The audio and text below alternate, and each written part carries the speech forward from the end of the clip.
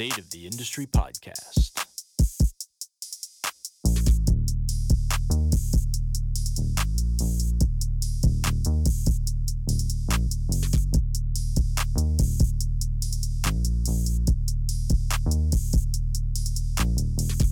And here we go. This episode is brought to you by KP Movement Education, your source for health and movement education and coaching. Whether you are a health or fitness professional, a fitness consumer, or perhaps a passive bystander, KP believes that everyone deserves the right to pain-free movement. That's why their memberships and services are designed to educate, empower, and inspire you to create a culture of movement for yourself and those around you. With 2 membership options, you'll find education surrounding developing at-home training programs for yourself or for others, mental health and exercise, lifestyle medicine, and much, much more. Check it out at kineticperformance.ca/memberships. That's kineticperformance.ca/memberships. Welcome back to the States of the Industry podcast. I am your host, Adam Youngsma. This week's episode is part 2 of my conversation with the author of The Language of Coaching, Nick Winkelman.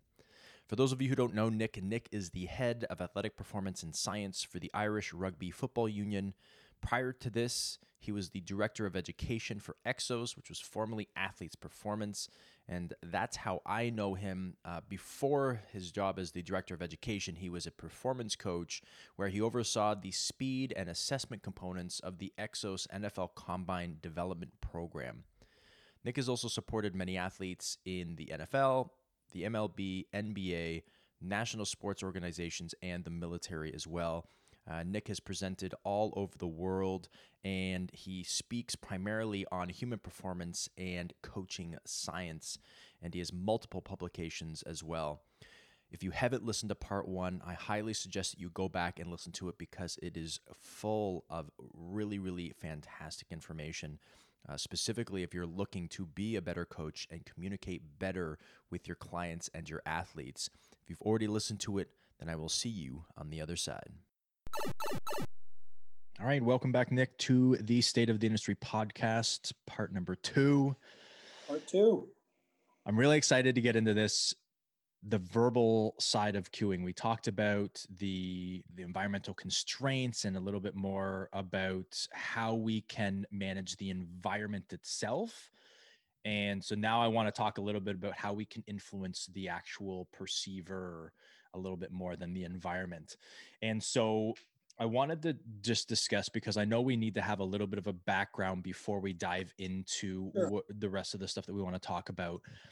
When most people think of cues, we think of like internal, external cueing. That's commonly what we think of. We think of, okay, squeeze the glutes, right? Something like that. Or stand tall, or right. So there's different types of cueing. Can you just talk a little bit about those 2 types of cueing and the benefits of external cueing specifically for making the changes that we're trying to get stick? Yeah. So again, we've laid a lot of the foundation in part 1 to be able to get swiftly to understand why the solution around verbal coaching we're about to go through can be a benefit, but at the same time highlight where the pitfalls are in, let's say, ineffective application of verbal coaching. And so, as you said there, we already are building a shared vocabulary. We have this perceiver, right? That there's no way to disconnect them from the matrix. There's no unplugging. And so this person's perception and attention is always going to be occupied by not only their internal kind of physiological states, but notably the environment surrounding them. And right, there's good reason for that. It relates to survival and the ability to scan and make sure that whatever's around you is safe for you to engage in. And so we are always in and embedded in an environment. Now, why do I emphasize that point? Well, what we are then doing as a coach is tapping into something that already exists. Like, let's be very clear here. We are not adding any machinery to the athlete. There are no strings on their body that we are pulling. What we are seeking to do is influence this spotlight that we call attention, which ultimately influences the perceptual information that is allowed into this ecosystem that we call the human body.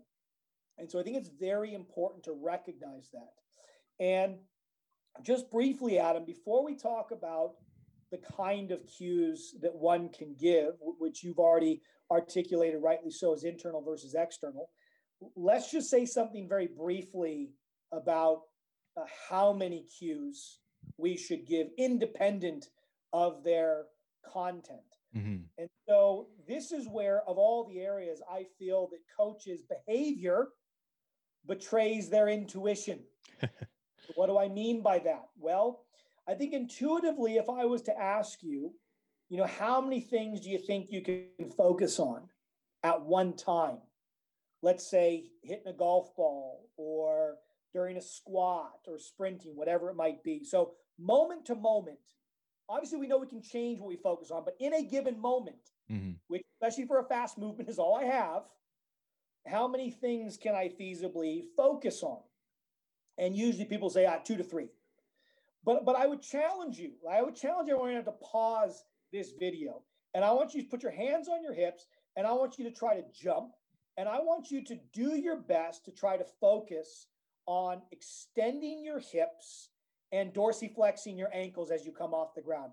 Try to do those things at the exact same time. And what you will find if you do that enough times, phenomenologically, which is to say your experience, you'll be able to flip between the two really fast, but you can't just think about one. And on top of that, there's actually this third thing you have to do, which is actually leave the ground. So you actually have to focus on the physical outcome itself, which is jumping. And so now you have jumping plus the cues I gave you, dorsiflex after you leave the ground and extend your hips as you're leaving the ground. And so even though I could give you those 3 cues and you could recite them back to me, all you're demonstrating is that your working memory is working. You can remember the 3 cues. Let's be very clear. Remembering those 3 cues is not the same thing as paying attention to them, or should I say paying attention through them? Because that's what a cue is, right? A cue is a lens to see the world. Do I want to see the world through extending my hips, see the world through pushing the ground, see the world through trying to touch the ceiling, for example? And so when we think about this, we oftentimes pretend our behavior suggests that we think the person can think about 3 different ideas simultaneously and somehow meld them together in some Frankenstein expression of the movement. That is not how we work at all. And you don't need to interrogate any more than your intuition driving into a new city to know that when you drive into a new city, you hit traffic, you turn down the radio, you drop the sandwich, you stop talking to the person in the passenger seat. You immediately organize your entire world around paying attention to one thing per moment at a time, okay? And so as coaches then, Adam, if I'm teaching you how to jump, you and I can talk about jumping. And in my book, I describe this as you can describe a movement with a fair bit of detail, no problem. But when it comes to you actually performing the movement, I need to give you only one cue. How many addresses do you put in your GPS when you get in the car? 1. Movement is no different. The whole system has to organize around achieving a given outcome. And so I'm quite literally disciplined in trying to build movement 1 cue at a time. A cue will sit alongside a longer narrative of a discussion about the movement, but that's to tease out the intellectual understanding of what they're going to do. That is not the same as their physical ability to do it. So the coaching cue is meant to literally help them perform the movement better. This is why you have athletes say, Coach, I know what to do. I just don't know how to do it. The cue taps into the how to do it part, which is why now the next question is, once we recognize that 1 is the way we want to go, what should we actually say? And this lives on a continuum, as you rightly noted, that is flanked by internal cues and external cues. And the way I want people to visualize this in their mind is either one of 2 ways. We can think of it as we're taking a zoom lens on a camera. You're zooming all the way into the micro unit of movement, let's say a joint or a muscle, or zooming all the way out to the macro impact on the environment, push the ground away, or outcome I'm trying to achieve, jump as high as I can. Mm-hmm. At the same time, another way to think about this is the mind kind of as this spotlight that can only shine on so much at a time. And we are shining that spotlight on the feature of the environment for which the person requires information to move better, okay? Either way, we get to the same breakdown of cues. So goes something like this. If I zoom all the way into the body, I have what is called a narrow internal cue. A narrow internal cue is where you think about moving a single joint or activating a single muscle. And by the very nature of you're a person that uses cues like that, you believe that movement is organized in a reductionist fashion. Now, you might take offense to that, but here I'm going to state that your behavior is the ultimate expression of your truth. What you do, not what you say. And so if what you do results in language coming out of your lips that is specifically focusing predominantly on joint motion and muscle activation, you, by that behavior, suggest to me that you believe we organize movement by thinking about all of our joints one at a time. Mm-hmm. Or at the very least, we can emphasize one without disrupting the others, okay? I can then zoom your camera out just a bit from a narrow internal to a broad internal. And so what's a broad internal cue? That's a cue where I consider a collection of joints or muscles, and thus I reference a limb. So instead of saying explode through the hips, I might say explode through your legs, or drive your leg back during a sprint, let's say. So these collectively define an internal cue. It's any cue that asks you to focus on the body while you are moving the body. I want everyone to recognize that internal cues require you to sever the connection, not literally, but at least perceptually. You are severing the connection between them and the environment they're moving in, because you're asking them to prioritize their body motion rather than the impact of that body motion on the environment where the ultimate outcome lives. And so that in itself should start to tell you something about the relative effectiveness of that kind of cue. From there, we can continue to zoom our camera out into what I call a hybrid cue. And so a hybrid cue blends internal with external. So drive your leg into the ground. And so that's great. Now we start to introduce this environment. We are reconnecting you to the matrix, so to speak. And now the environment comes back on board. We can then recognize that, hold on, if I simply tell you to push the ground away in a jump, you are your coordination. You are your movement. It's not like there's mind and body. No, they are one and the same, i.e. Descartes' error. And so here we find that if I just tell you to explode off the ground in context, it is implied that you will use your legs to do that. Mm-hmm. More than implied, it suggests to you how you should do that, because the word explode suggests far more violence and effort than the word push, let's say. Mm-hmm. And so now we can start to get into how our physical words, like literally manifest themselves in our motor system, in not a figurative sense, but in a literal sense. So we call that cue then, push the ground or explode off the ground, a close external cue in the case of, let's say, a jump or a sprint, because the ground is close to me, it's right beneath me. I can then zoom the camera all the way out, typically to what we would just simply call the outcome, or a far external cue. And so if I was doing a vertical jump, I might say jump as if to touch the ceiling, or explode towards the finish line in the case of the sprint. In both of those, the distance of the cue is farther away relative to me thinking about the ground. Now let's use a sport just to brighten that idea. Anything where I focus on the racket or the club in tennis and golf respectively, those are close external cues. Anything around ball trajectory, endpoint where I want it to be placed, we would call those far external cues. Now, on that continuum, and I know you and I will get there, everything I described is what I call literal cues, because I'm literally referencing a literal body, or I'm literally referencing its interaction with a literal environment.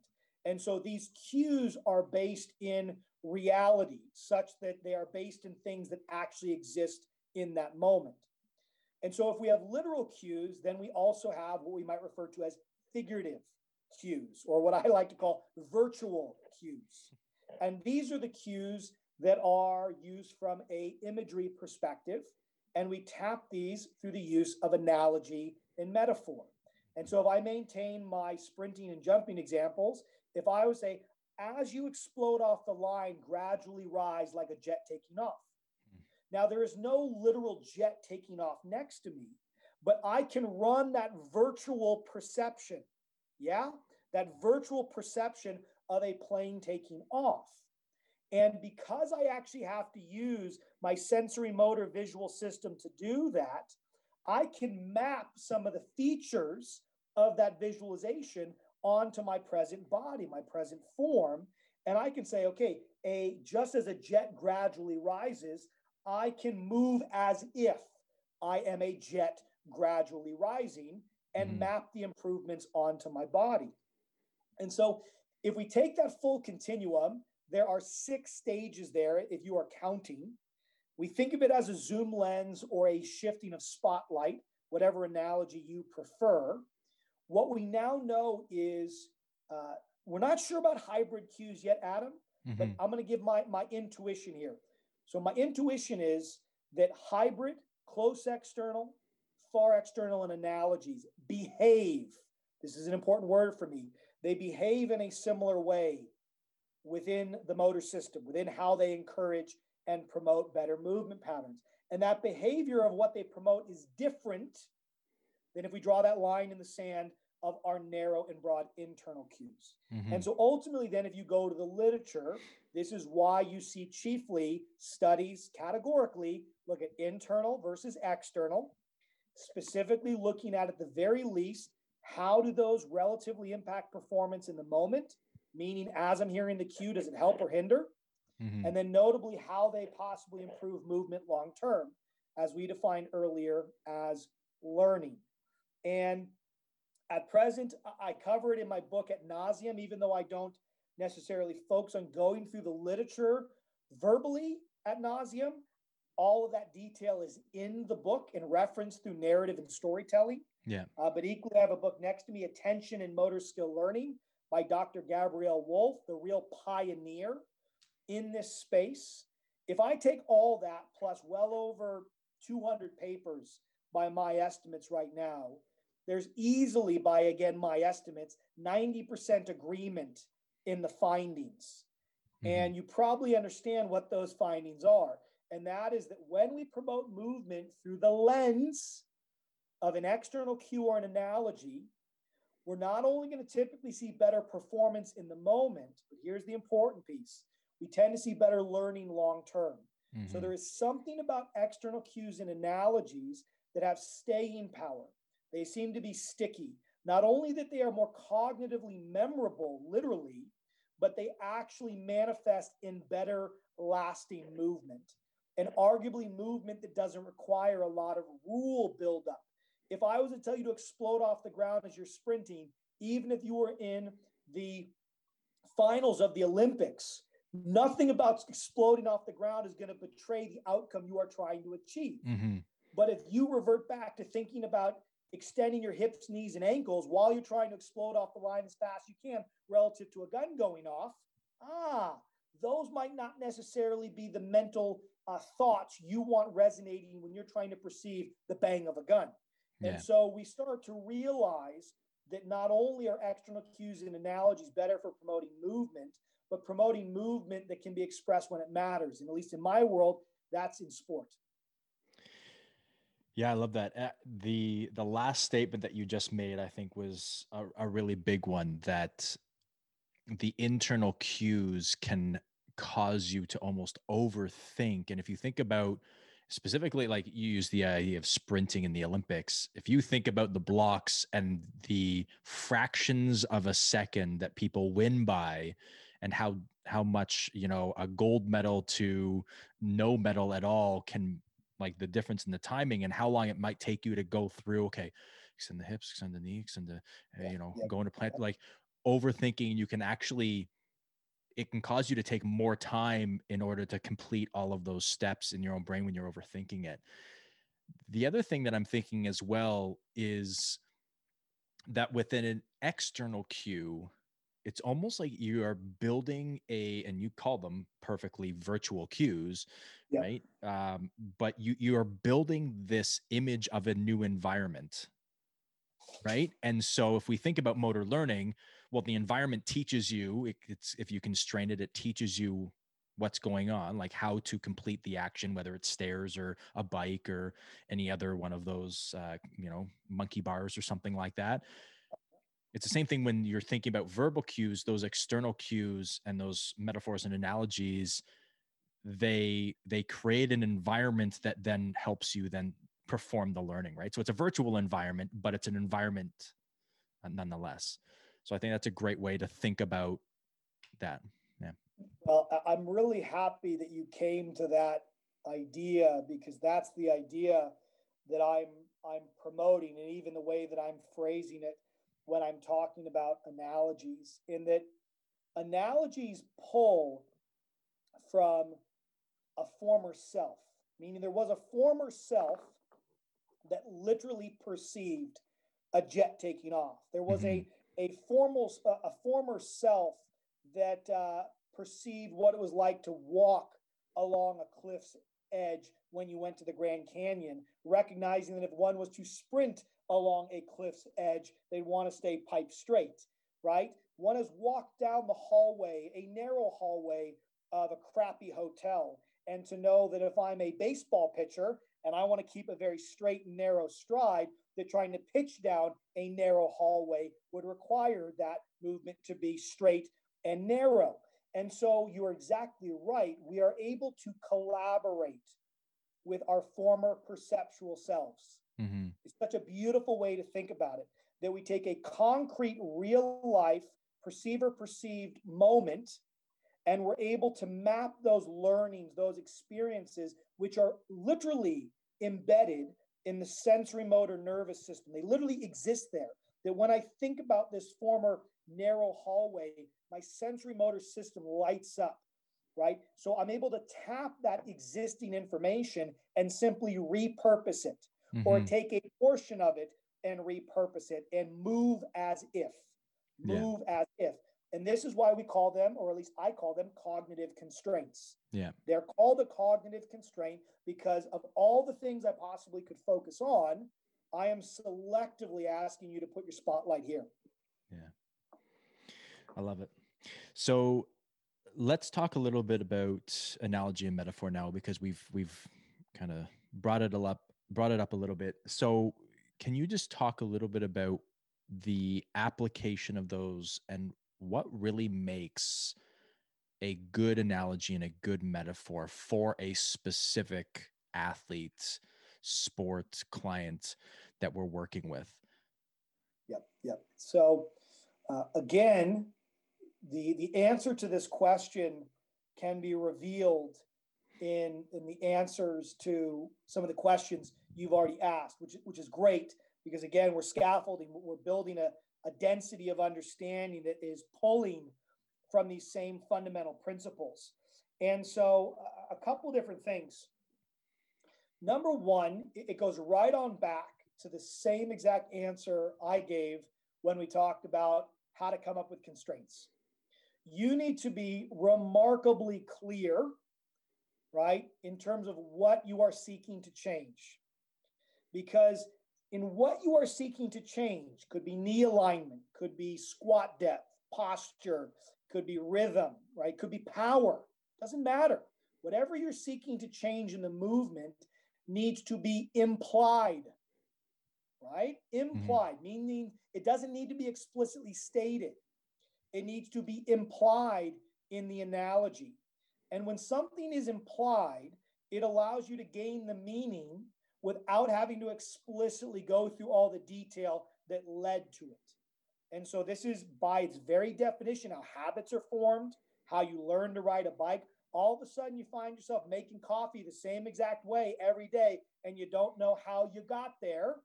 That's because something about your coupling in the environment implied that you are going to behave in such a way.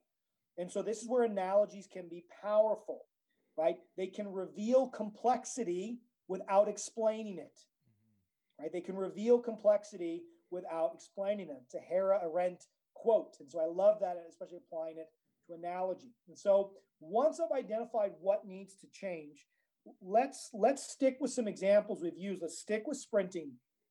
And let's say instead of front side mechanics now, we're really not happy with their pushing, right? They're not getting enough extension. They're short striding it. And you've used all the cues. You push the ground away, it doesn't work. Extend the hips, the knees doesn't work, and you're struggling here.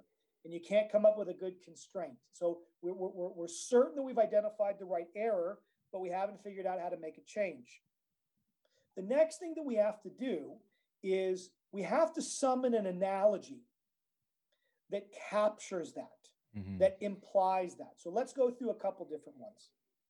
If I was to tell you I want you to explode off the line like a rattlesnake, and I might even make a was about to bite your ankle, and I might even rev this thing up, right? I want you to see that rattlesnake. It is behind you, fangs are up, tail is rattling. It is 2 feet behind your ankle. I need you to beat the bite. Beat the bite. And so what I'm doing there in that example is I'm using what I call a scenario-based analogy. And so a scenario-based analogy is where you think about another scenario that would require the same movement. And I would argue sprinting away from the bite of a snake would require sprinting and quite a bit of rapid extension to get away from it. Yeah. Okay. So that's one example that we might give. Another one that we might use is bend the track, right? Or squash the track. These are some words that might start to put some visuals in the mind. Or spin the earth would have been a cue that I would have used in the past to really get that sense of driving backwards. And what all of these things are doing is they're trying to promote, as a constraint would, they're trying to promote an emphasis on pushing through the very nature of what they are visualizing. That if I was actually in that scenario, I would have to get more pushing to get it done. And that's why it's great to think of it as a cognitive or virtual constraint. Now, we've identified the error. We've identified an analogy that relates to that error. But now step 3, which relates to step 2, is the analogy is only going to work if they are familiar with it. And that familiarity has some texture to it.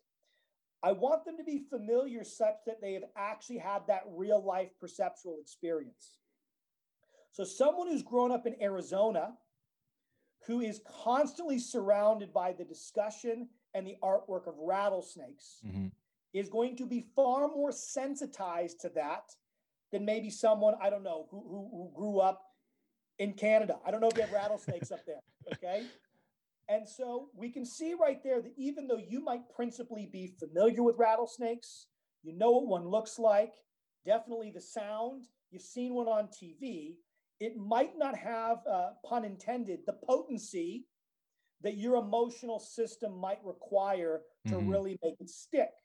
But because I did a lot of coaching in Arizona, and a lot of my athletes like me hated snakes, something like that was a pretty good scenario-based analogy to use. Okay, so that's familiar. And then the other piece is there just has to be a general connection to the analogy, that the person must find it in some way interesting to think about. Why do we like rhyme?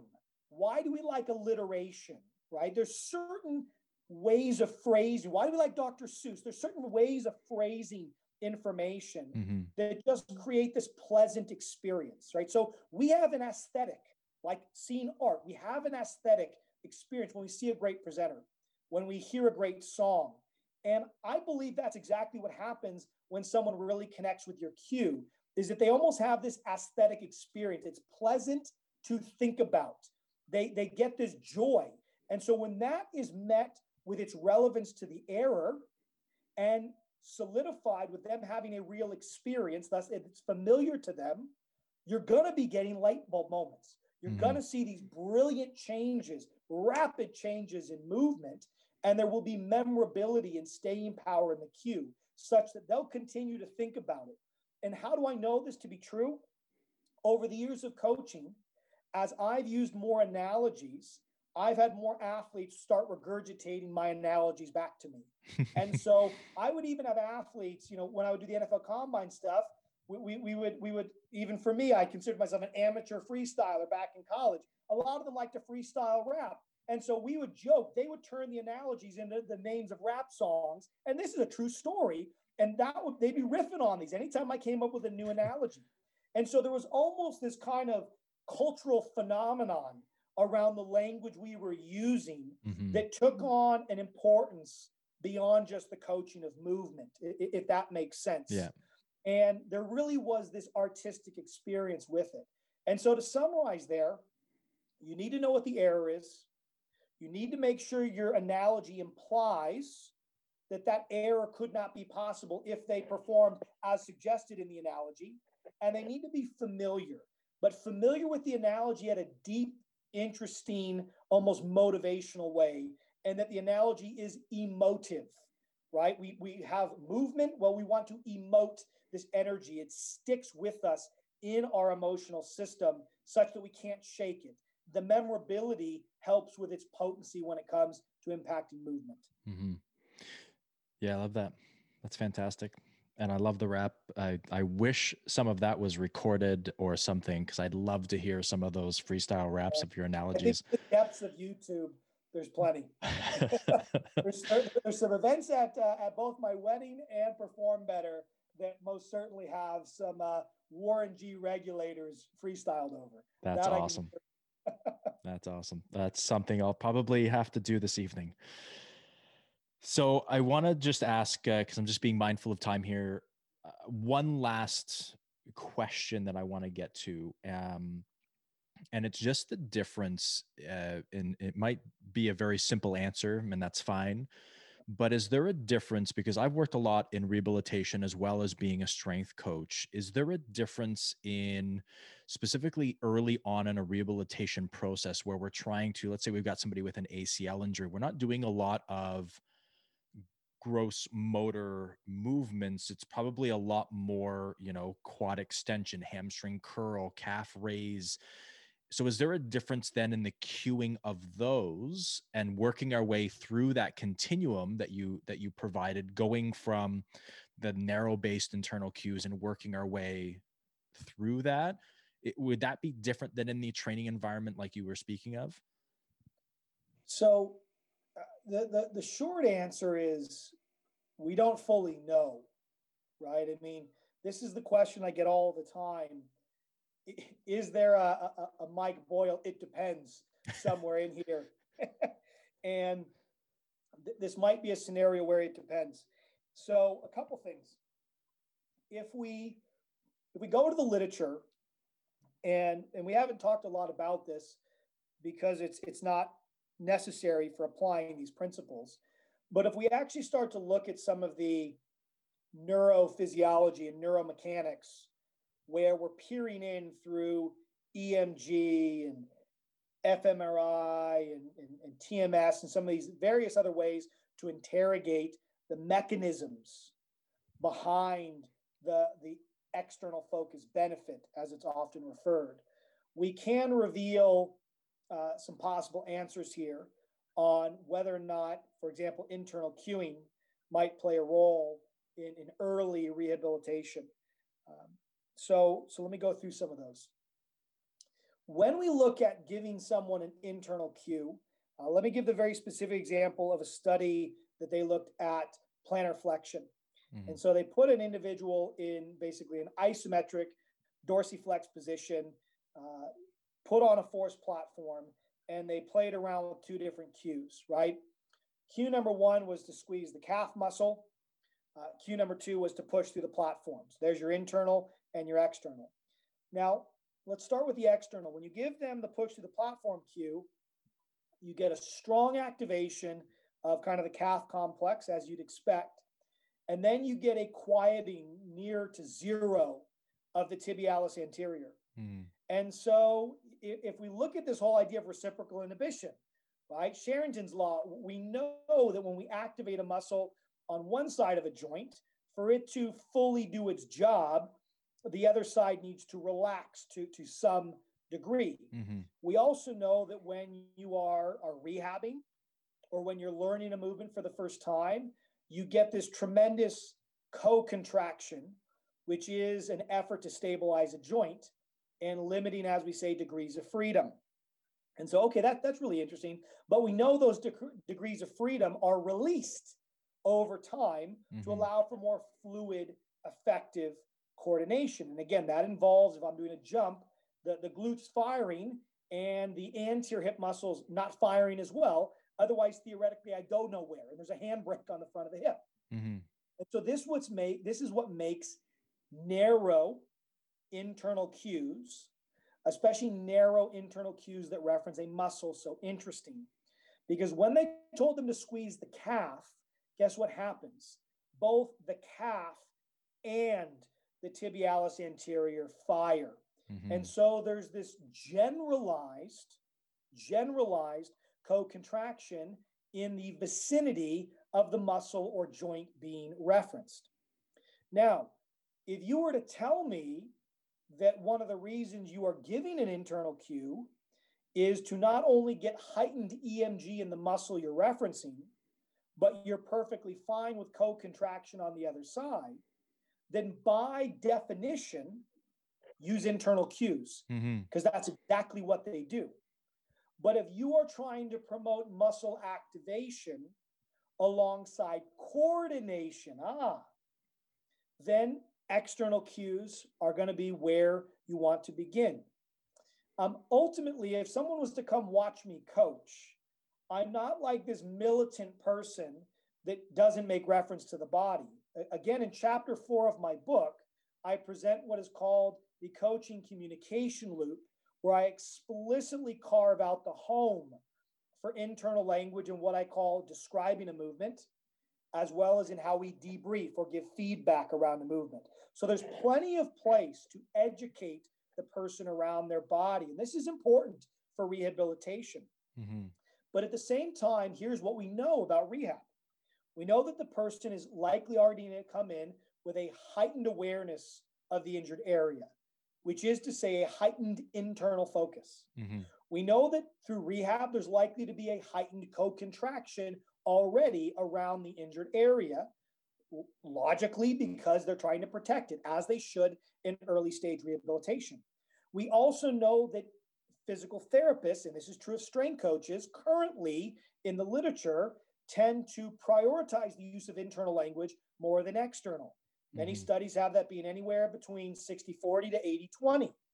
And so now we see this perfect storm of people primarily using internal language to reference someone who's already internally focused, using an internal focus causing co-contraction that builds on top of a natural affinity for co-contraction. The risk we run is, at what point do we pivot? Mm-hmm. At what point do we start to prioritize coordination? And then I'd argue coordination in a context.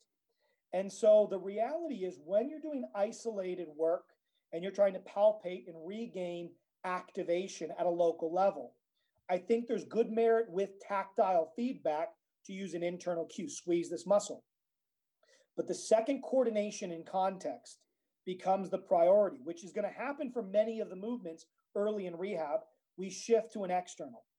An external cue takes on a superior importance in rehab because you already have a person who's internally focused themselves, let alone a therapist guiding them to focus on their body as well. And so if we want to start to go through the psychological healing that involves trust and commitment and a trust in one's coordination, Hippocratic oath, do no harm, we have to make strong arguments for the importance of promoting external cues verbally or through a constraint-led approach. It has far-reaching positives beyond just the movement. And in this case, I'm talking psychologically, because we know that in many athletes, it's their ability to have self-belief and psychological certainty and resilience that plays a huge role in not re-injuring and that return process. Yeah. Look at how many re-injuries we have on the ACL, which creates tremendous psychological uncertainty in that limb. Yeah. And so if I can reference Anne Benjamins and Ali Gokler, these are two Dutch researchers in the physical therapy space doing unbelievable work promoting exactly what I just riffed on there.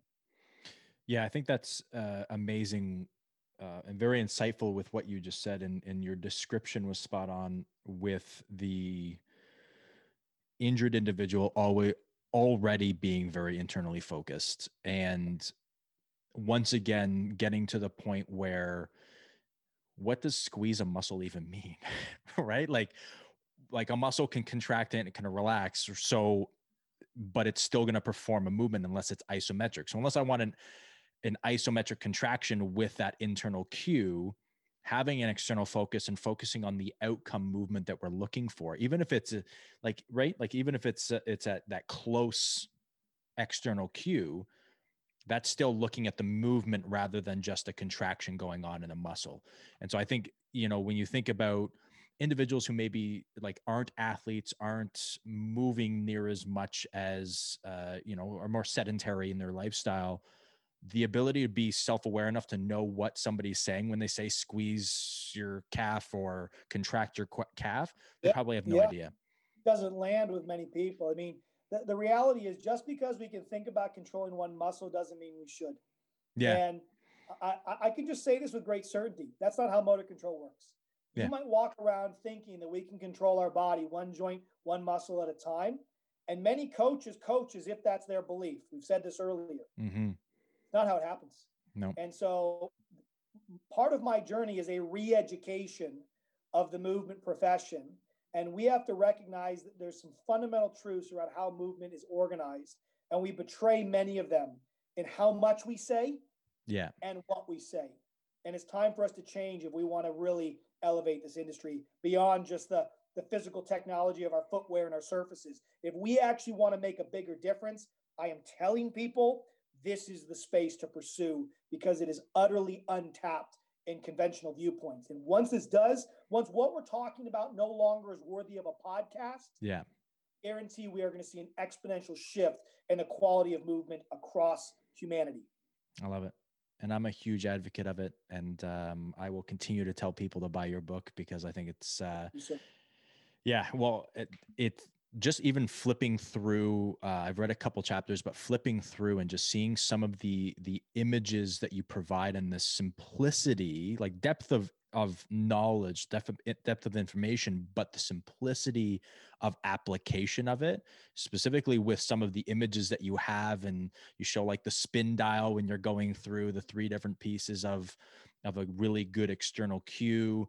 And you've got images of jumping and like, okay, how might you can, these are different cues that you could give in this scenario. This is how you could shorten this. And just the ability of a trainer or strength coach to pick it up and apply it right away.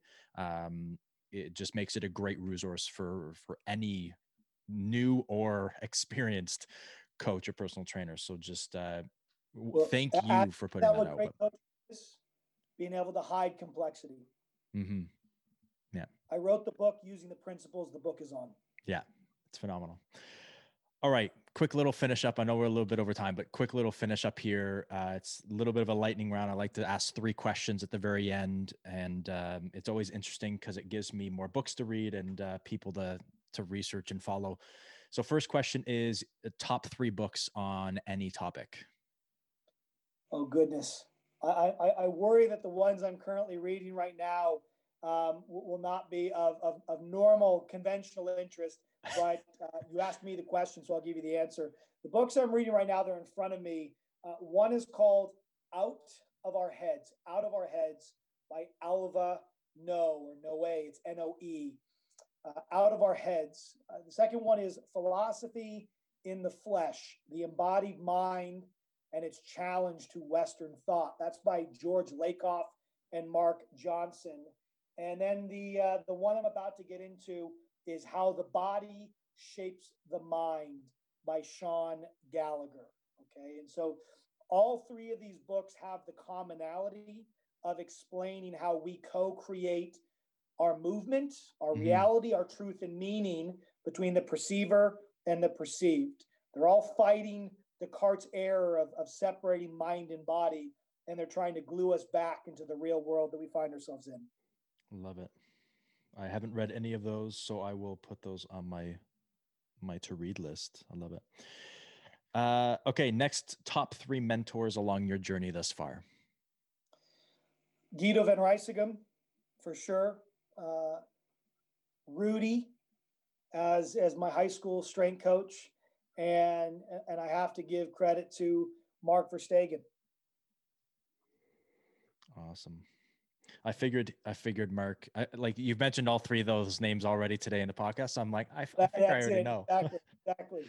I'm consistent, if anything. Yeah. All right. And last one is any advice that Nick of today would say to 20-year-old Nick? Yeah, I like this one.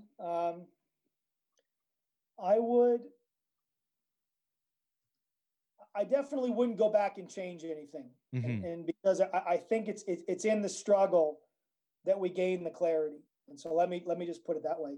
The one thing that I would say, and if you ask me this question in 20 years, I'm going to probably give you the same answer. Be patient, but keep going. That's it. Be patient, but keep going. Awesome. All right. Last thing, and I already know the answer, but I'll ask anyways, because it's always a question. Any products that you would like to promote? Listen, everything I've ever done is completely open source. You and I even opened up, talk about all the videos I've done for Exos. Listen, the language of coaching, the art and science of teaching movement, it comes with a price tag, but it took over 10 years of me thinking to get it out. And there's hundreds of years of evidence that I'm standing on the shoulders of giants for. So for whatever it is, $30, the language of coaching, go get it. Awesome. I already did. So yeah, great investment for anybody who's a movement coach or in the fitness rehabilitation field is coaching in any field, irregardless of whether it's in the strength and movement profession. Yeah. And where can people go to find more about you, Nick? Yeah, I've done all these virtual book clubs and whatnot and webinars on this topic. It's thelanguageofcoaching.com. So it's all there. You can sign up and anything that comes out, you'll be on the mailing list. Obviously at Nick Winkelman for Twitter and Instagram will give you the fresh views. I just put on a 19 post Twitter thread on many of these topics. So that's on Twitter right now for consumption. And listen, if anyone wants to email or has questions, it's info@thelanguageofcoaching.com. Awesome. Well, I really appreciate you coming on, taking the time, 2 hours to chat and give the audience some clarity and some direction in how to coach better so that we can not only improve our clients, but improve this industry as well. So I thank you for all the work that you've put in and for taking the time today. Thanks so much, Adam. Appreciate it.